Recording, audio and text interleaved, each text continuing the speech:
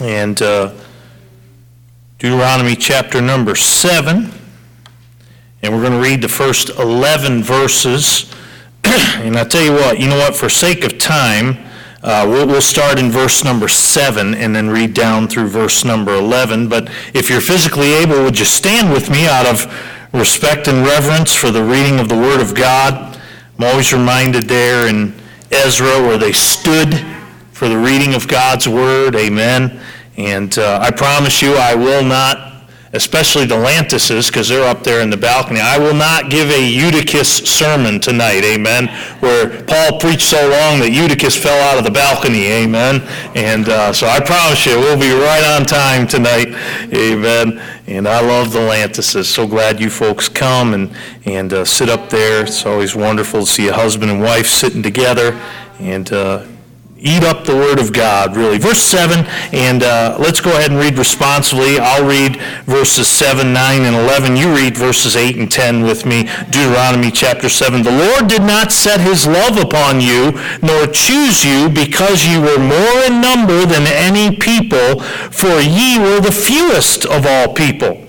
But because the Lord loved you, and because he would keep the oath which he had sworn unto your fathers, hath the Lord brought you out with a mighty hand, and redeemed you out of the house of bondmen, and from the hand of Pharaoh king of Egypt. Know therefore that the Lord thy God, he is God, the faithful God, which keepeth, and you ought to mark your Bible here, covenant and mercy with them that love him and keep his commandments to 1,000 generations, and repayeth them that hate him to their face to destroy them. He will not be slack to him that hateth him. He will repay him to his face. Thou shalt therefore keep the commandments and the statutes and the judgments which I command thee this day to do them. May God add his blessing to the reading of his word. You may be seated. And so we just have a note here. Thus far in our first 8 lessons, really, we have examined 2 extremely important keys to understanding biblical prophecy. I was talking to my friend Pastor Schott about this today, and I said, if the preacher does not do this kind of material right, it can be very dry and very yawn-worthy. I hope it's not tonight, amen? What we're looking at in these lessons is foundational for understanding the Word of God. Forgive me, when you get done with these lessons, you will not be fooled by the YouTube theologians. There's a lot of them, amen. A lot of false prophets, a lot of bad teaching out there, and these lessons, again, I know they're simple, they're basic, but boy, they're so fun. I'd say they're like the rebar in the foundation. Amen, and they keep that foundation in place. So we looked at 2 extremely important keys to understanding biblical prophecy. They are the key of interpretation. We did 5 lessons on interpretation, proper hermeneutics, and that's interpretation.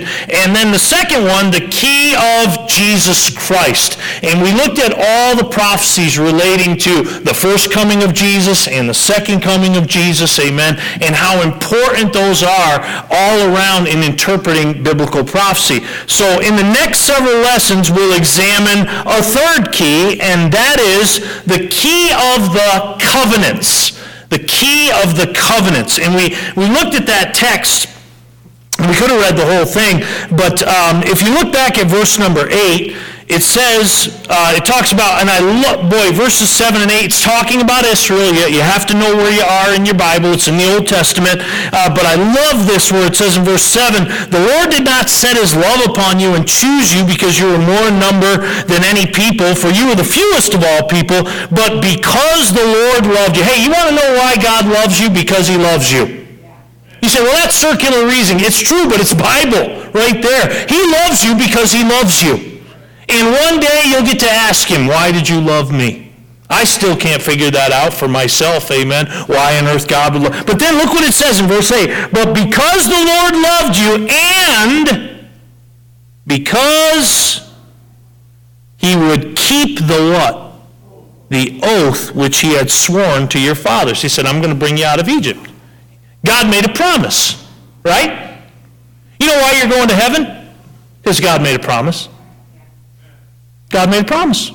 So, the key of the covenant. So, first let us begin with what is a covenant. And again, these are, Bible terms that are used, and I think it's just best to get to the basics here. Hey, Pastor, I don't know what a covenant is. I'm not sure what that is. Hey, let's look at it here, okay? So, number one, the definition of a covenant. Look at verse 9. It says, know, therefore, that the Lord thy God, he is God, the faithful God, which keepeth what?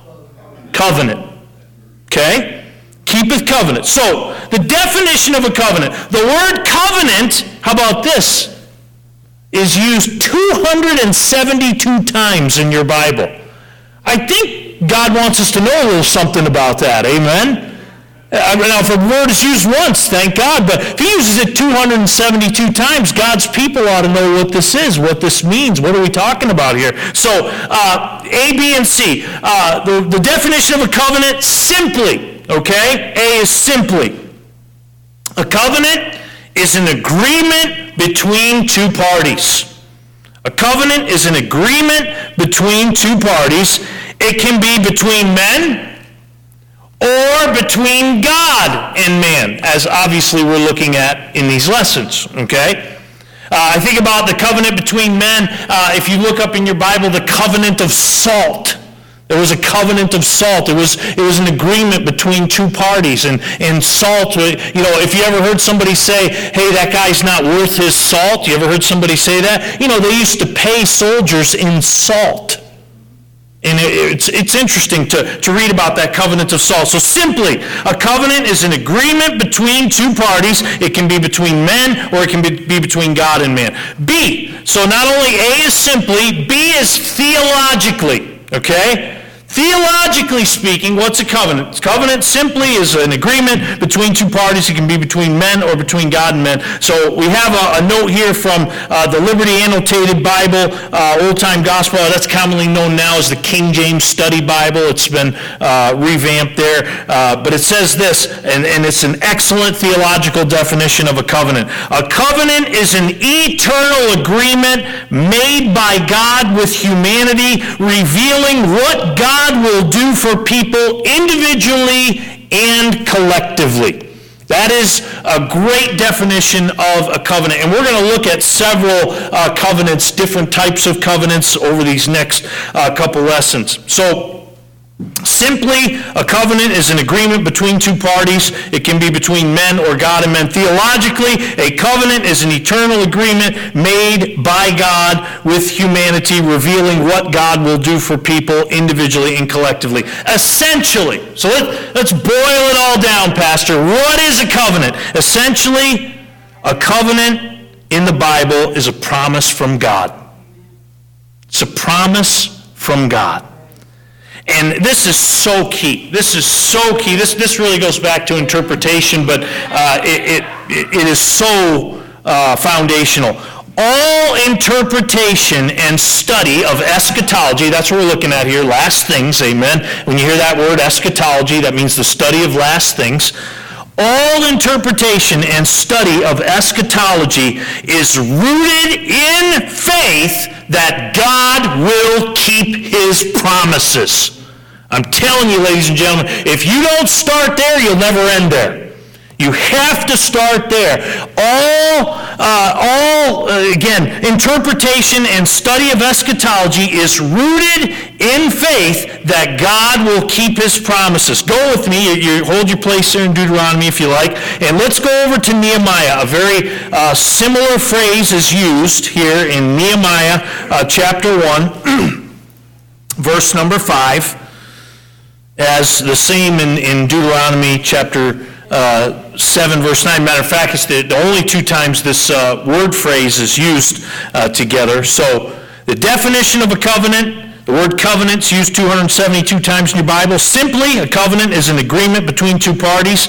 It can be between men or between God and men. Theologically, a covenant is an eternal agreement made by God with humanity, revealing what God will do for people individually and collectively.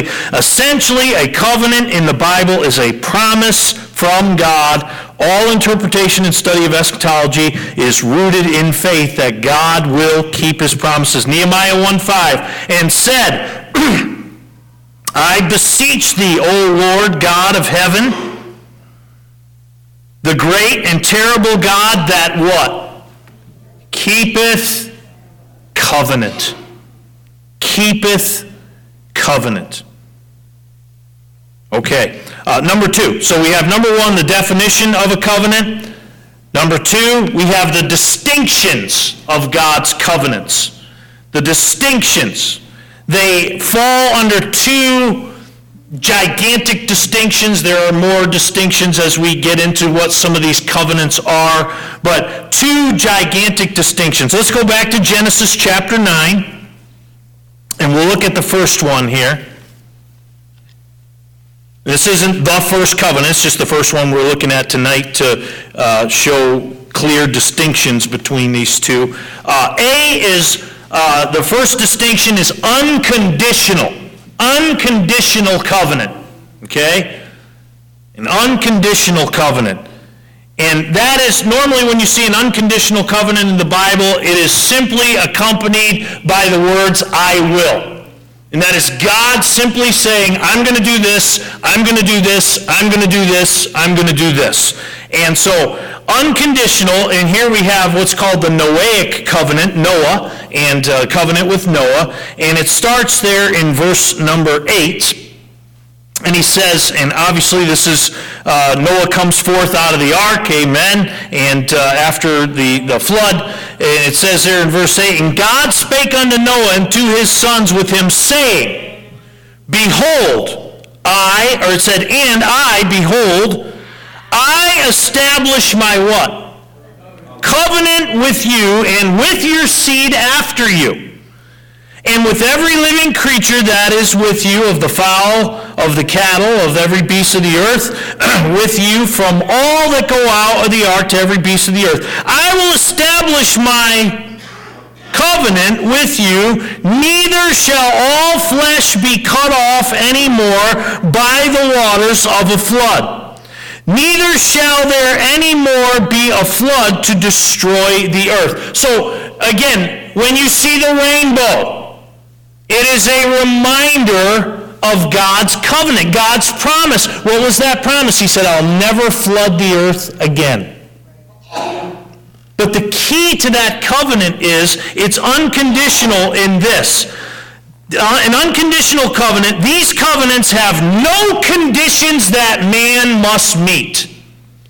So in this Noahic covenant, God doesn't say, if you do this, I won't flood the earth again. Or if you don't do this, okay? So that is, when we're going to be looking at these covenants, these will be the big headings that they fall under. We have unconditional covenants like the Noahic. God said, this is what I'm going to do. But then we also have B, conditional covenants. Conditional covenant. And that is just what you think it is. If A, these covenants have no conditions that man must meet. B, these covenants have conditions that man must meet. Okay? These are promises that God makes, but they always come with an if. If. Okay? Go to Exodus chapter 19. And then we'll go to Deuteronomy chapter 28, and we'll close tonight. Again, I know this is, foundational stuff here. It's not real exciting, not amen preaching, amen. But I tell you this, I'll take a congregation that knows their Bible, knows not only what they believe, but why they believe, over amens any day of the week, amen. But thank you for that one amen, Miss Judy. I appreciate that. Verse number 5 of Exodus 19, look at it here. It says, now therefore, what's that next little word there? That's a big little word in the Bible. If ye will obey my voice indeed, and what? Keep my covenant. Now, God always keeps his covenant, but there are some covenants he said, hey, if you do this, I'll do this.